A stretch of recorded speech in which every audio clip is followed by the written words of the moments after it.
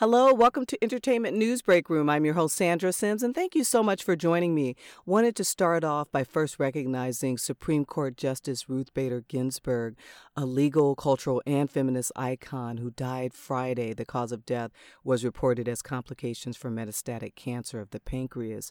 Just a true leader and someone who inspired many, to seek better and to serve others. So will truly be missed, and our prayers go out to her family.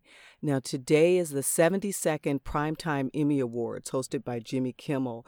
The Creative Arts Emmys took place ahead of the Sunday Prime Time Emmys, and that ceremony included winners such as Eddie Murphy, who won for Saturday Night Live guest host for its outstanding guest actor in a comedy series, and Dave Chappelle, Sticks and Stones, won for outstanding variety special and relative arts Emmys, and Maya Rudolph, Kamala Harris impersonation on Saturday Night Live, won for outstanding guest actress in a comedy series, and Ron Cephas Jones from This Is Us, he won for outstanding guest actor in a drama series. Now, again, the Primetime Emmys will be tonight on ABC, so check your local listings for the actual time. And also this weekend was a big weekend for music. The iHeartRadio Music Festival celebrated 10 years with a star-studded lineup of performing artists, including Alicia Keys, Bon Jovi, BTS, Coldplay, Kane Brown, and with special guests Khalid, Keith Urban, Migos, Miley Cyrus, Sway Lee, Thomas Rhett, Usher, and it was hosted by Ryan Seacrest. So definitely check that out. And also mentioning Alicia Keys, her new album, check it out. That is available on many of the streaming devices such as Spotify. So check it out. Also in the news, a music legend Madonna will write her own story and also direct the her feature film at Universal. Now, Madonna is co-writing the screenplay alongside Diablo Cody, known for Juno, and the untitled film will focus on her 5-decade career and tell the story of her transformation as an artist, entrepreneur, and feminist icon. And the film will feature her music as well. We hope that. We were hoping for that. So really looking forward to that. That should be very, very good. Way to go, Madonna. HarperCollins announced that Cicely Tyson's memoir, Just As I Am, written in collaboration with Oprah Magazine founding editor Michelle Burford, will be released on January 26, 2021. Really love Cicely Tyson. She's such a great inspiration for young actresses of color. And I mean, she just never stops, and she gets more beautiful with every day. Just an amazing woman and actress. So really looking forward to reading her memoir. And Kevin Hart is returning to Quibi for a sequel to Die Hard. The sequel will be dubbed Die Harder.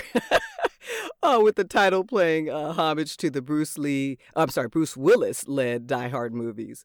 Lovecraft Country star Jonathan Majors has joined the cast of Marvel Studios' upcoming Ant-Man 3. The franchise stars Paul Rudd, Evangeline Lilly, and also Michael Douglas. So that should be really good.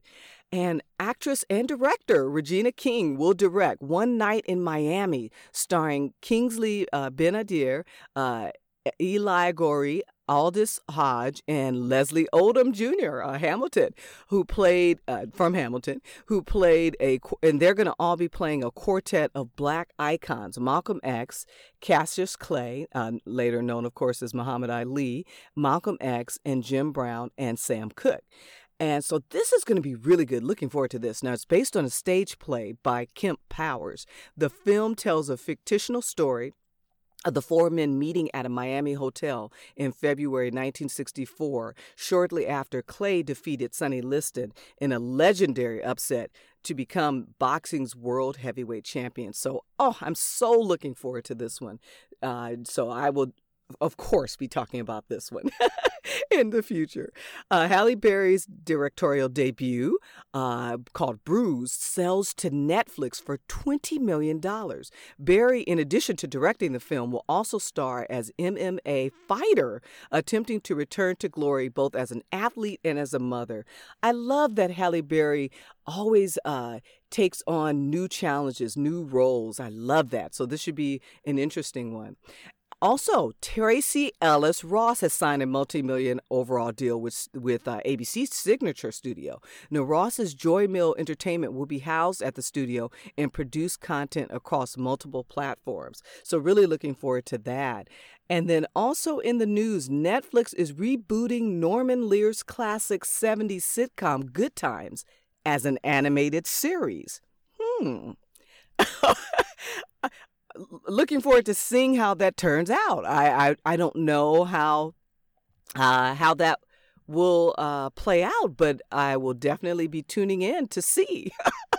All right. Well, have a great weekend. Again, the Emmys are tonight. The primetime Emmys are tonight, ABC, and check your local listings for that. And until next time, bye-bye.